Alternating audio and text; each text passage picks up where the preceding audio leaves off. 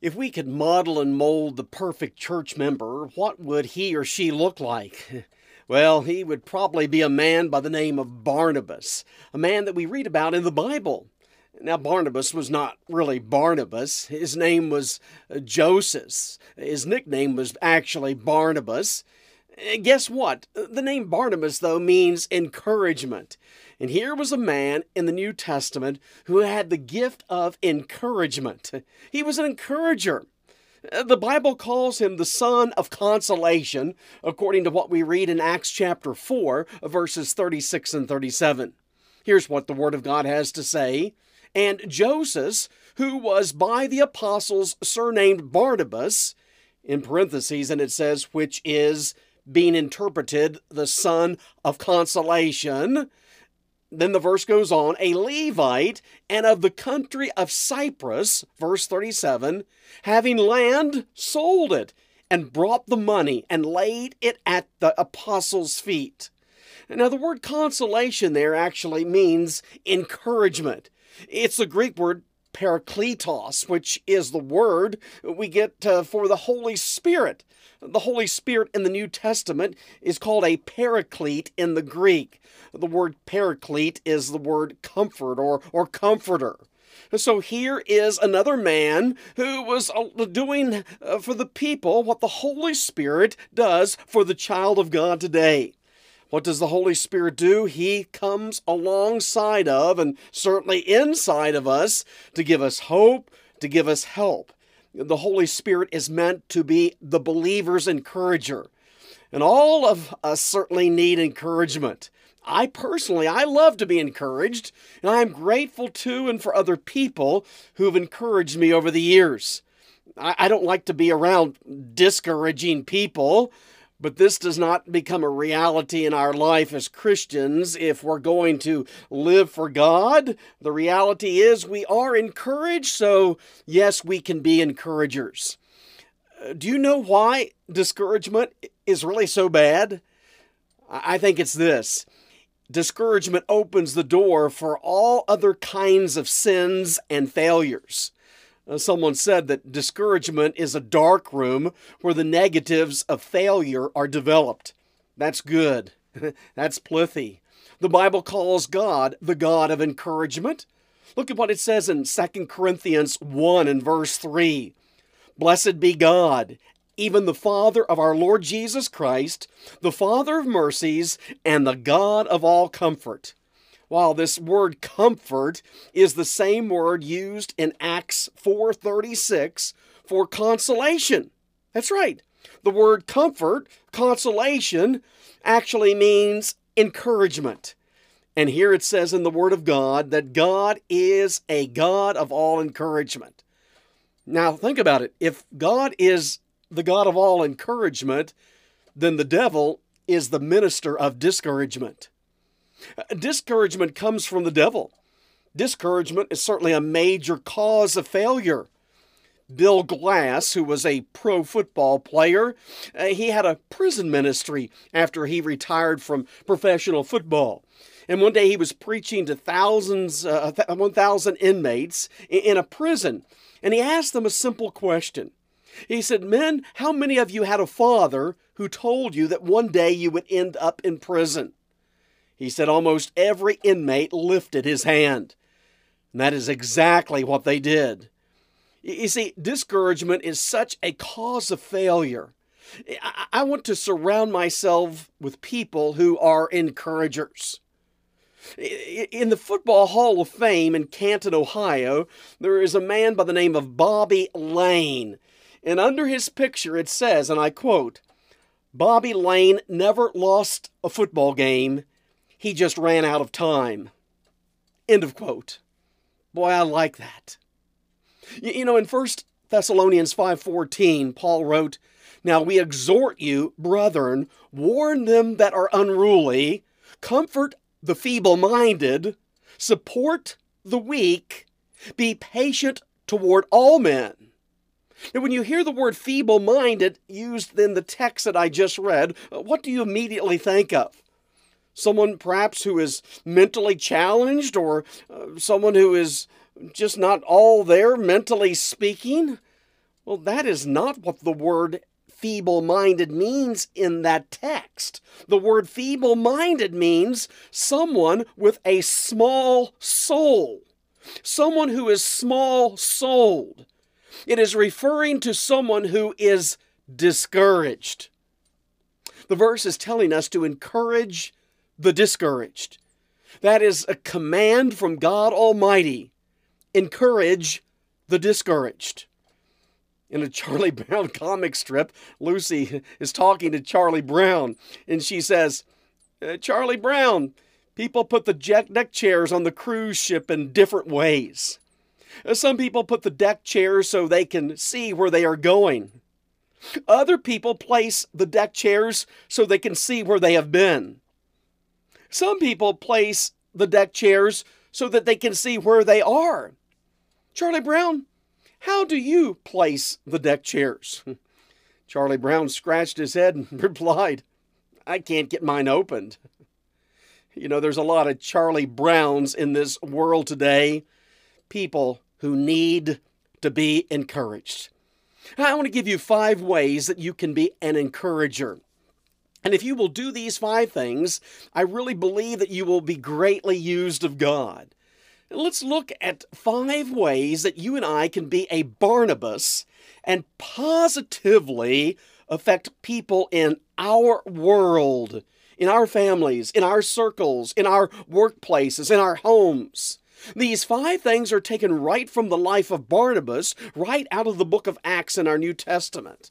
Although we are going to put them in the first person, I'll give you the text with them so this becomes a Bible message on encouragement. A Bible message? Yes, what the Bible has to say about being an encourager.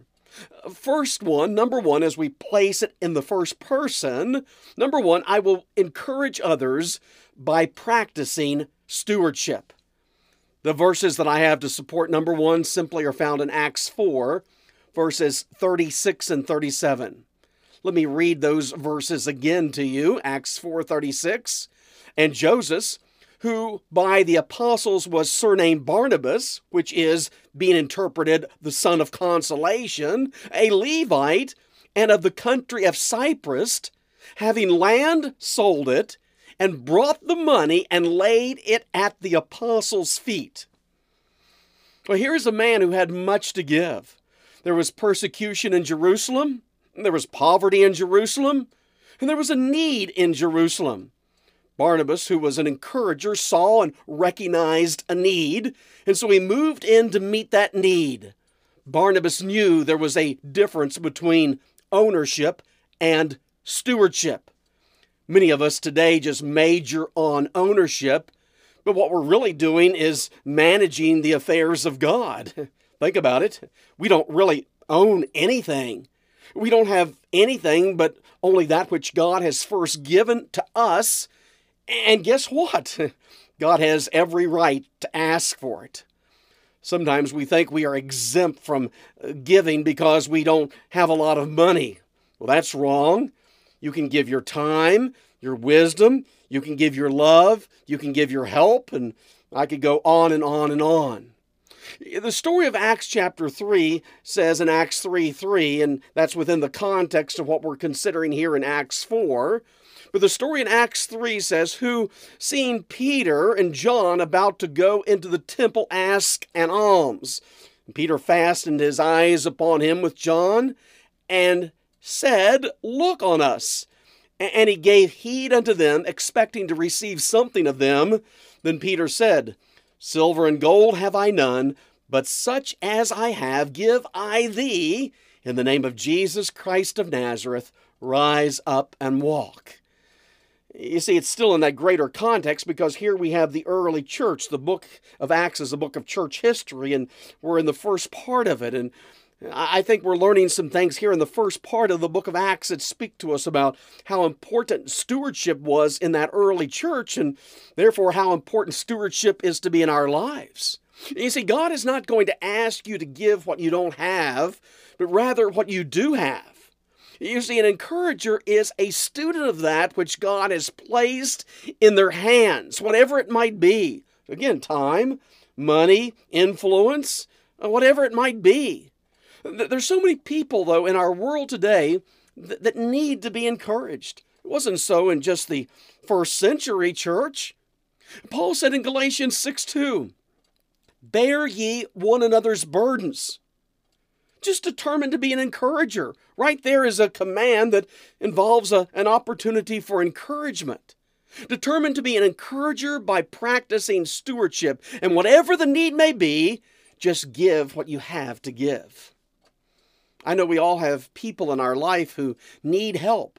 So let's mobilize ourselves to come alongside of that person and say, such as I have, give I unto thee.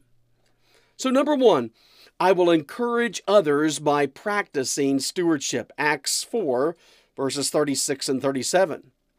Number two in our list today, 5 ways that we can be an encourager. Number 2, I will encourage others by extending friendship. This time I go on over to Acts chapter 9. We read in Acts 9:22, but Saul increased the more in strength and comforted the Jews which dwelt at Damascus, proving that this is the very Christ.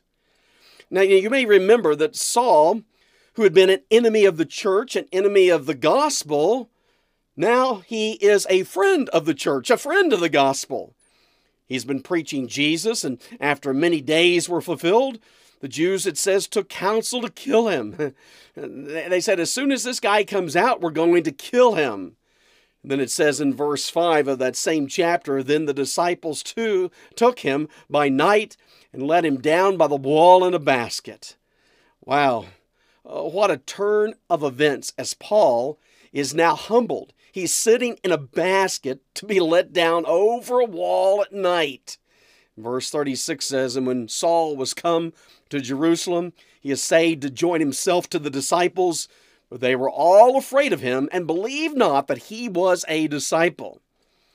He's in quite a fix now, as no one really trusts him or believes him. He was killing the Christians, and now he wants to befriend us? Sounds kind of strange.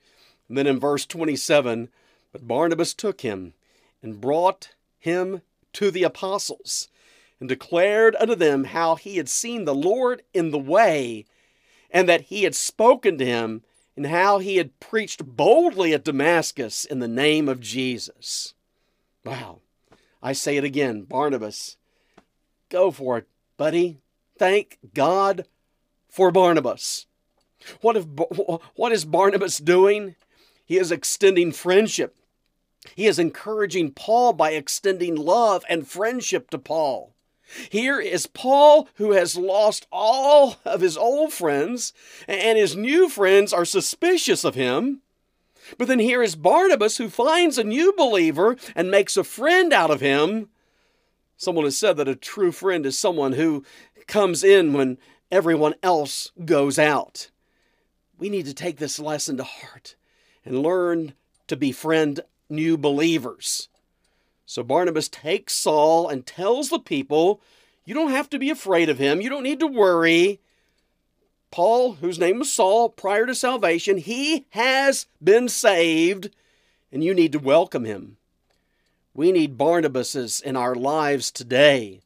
The majority of people in our society today suffer from chronic loneliness. This would be the beginning points of God using Paul in many wonderful ways, as Paul would later write.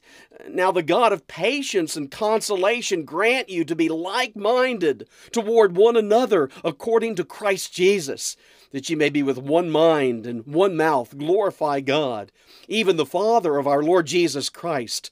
Wherefore receive ye one another, as Christ also received us to the glory of God.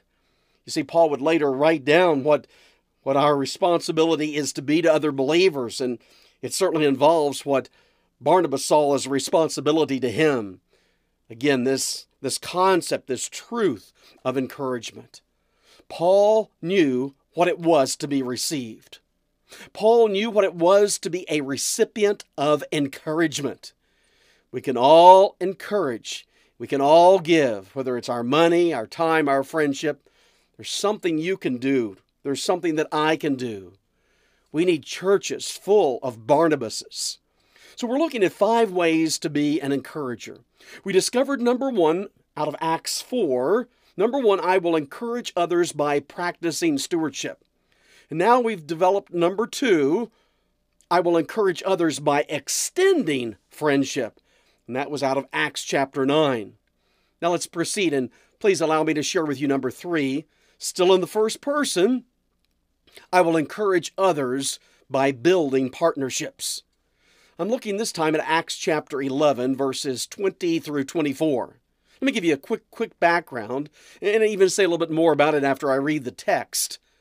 A revival has broken out in Antioch, and God is doing some incredible things. Now let me read to you beginning with verse 20. And some of them were men of Cyprus and Cyrene, which, when they were come to Antioch, spake unto the Grecians, preaching the Lord Jesus. And it says the hand of the Lord was with them, and a great number believed and turned unto the Lord. Then tidings of these things came, it says, unto the ears of the church which was in Jerusalem. And they sent forth Barnabas, and he should go as far as Antioch, who, when he came and had seen the grace of God, was glad and exhorted them all, that with purpose of heart they would cleave unto the Lord. Then verse 24, for he was a good man and full of the Holy Ghost and of faith, and much people were added unto the Lord. Just a little bit more background as I again try to develop this point before us today. Revival had broken out at Antioch. 3/4 of the church at that time was in Jerusalem, and the word of God was going out from Jerusalem, Judea, Samaria, and from the uttermost part of the world, as it says in Acts chapter 1. Now, who are these people, though, in Antioch?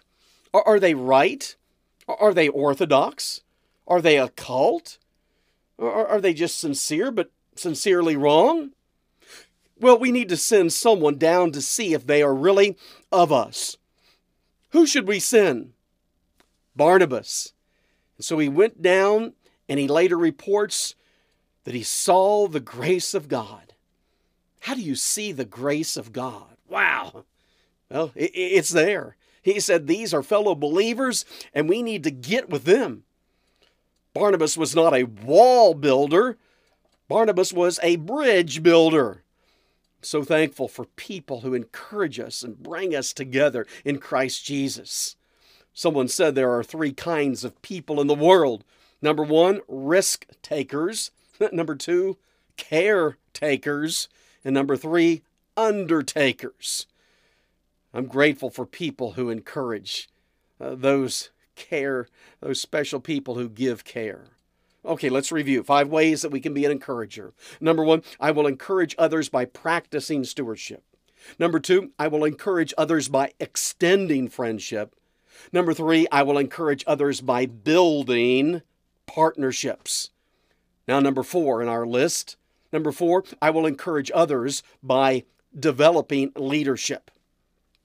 I consider for this 4th point the passage in Acts chapter 11, verses 25, 26, and 7. It says, beginning with verse 25 of chapter 11, then departed Barnabas to Tarsus for to seek Saul. And when he had found him, he brought him unto Antioch. And it came to pass that a whole year they assembled themselves with the church, and taught much people. And the disciples were called Christians first in Antioch. Wow. Barnabas goes to look for Saul again. Why? Barnabas had seen all that God was doing and said they had some wine. And so they needed wineskins. They needed somebody with an organizational mind about them. Somebody with spiritual insight. Somebody who was a leader who can lead all kinds of people in all kinds of situations. And so they thought of Saul and said, he's the man. We need to get him down here to Antioch. Saul can lead this bunch of people.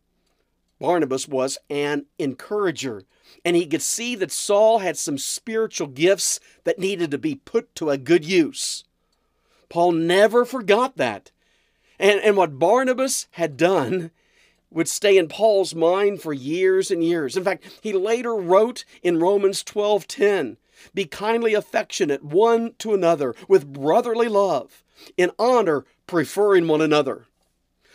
Barnabas was content to let Saul take the leadership. Barnabas was honored to take second fiddle. Barnabas never wrote a book in the Bible, but Barnabas encouraged two other people to write books in the Bible. Barnabas was truly a humble man. From a human viewpoint, we may never had all that we do that Paul gave from a human viewpoint if it was not for the encouragement that Barnabas gave to Paul. I will encourage others by practicing stewardship. I will encourage others by extending friendship.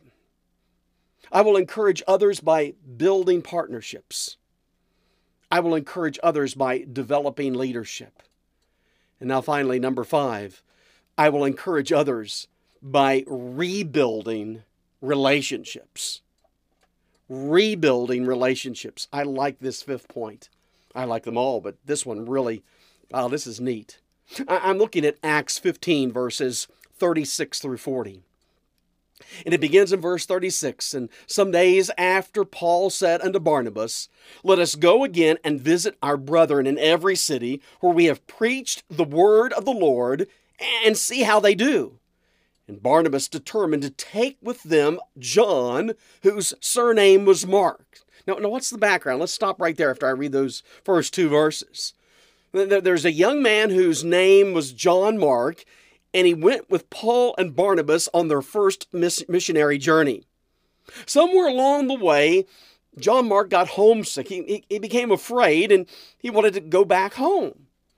He left the other 2 at Pamphylia, and John Mark returned home. Now that bothered Paul so much that he just, well, you'll see what he did in just a moment, but he went back home, but Paul and Barnabas still stayed and just went on and continued with the journey. Later on, they went back to retrace their steps, and Barnabas said that he was going to go get John Mark. And Paul said, "No, you can't count on him." So there was a disagreement between Paul and Barnabas. They disagreed, and so they parted ways. Barnabas is sympathetic to John Mark and was not willing to give up on him. After all, failure is not final. Barnabas takes Mark and begins to build or rebuild, if you please, in his life and to nurture him. But interestingly, later on, Paul is in a filthy Roman prison. Time has passed, and according to 2 Timothy 4:11, Paul gives testimony and says, "Only Luke is with me. Take Mark, bring him with thee, for he is profitable to me for the ministry." Wow. How did that happen? All because there was a man named Barnabas.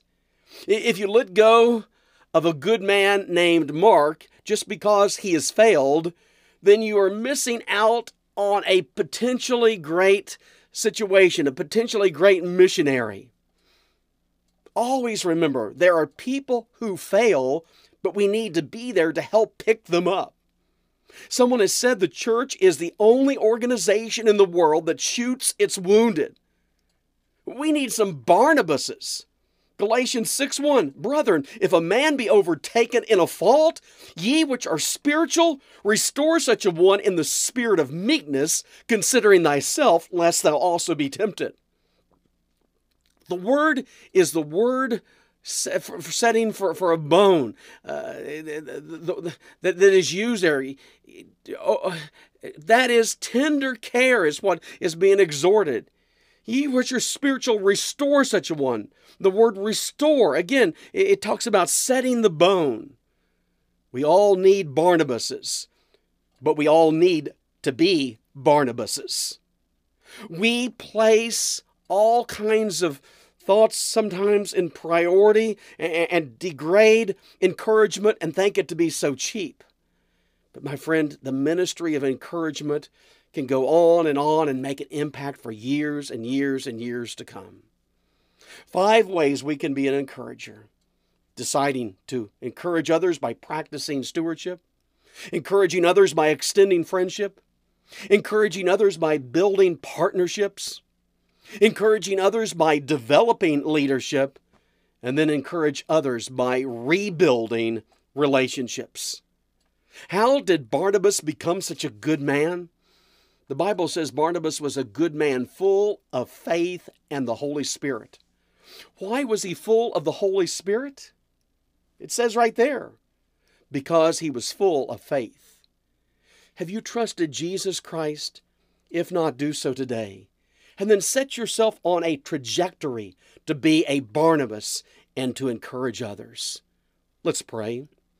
Father, thank you for the ministry of Barnabas. We acknowledge, dear God, that you've called us all to be Barnabases, to be encouragers.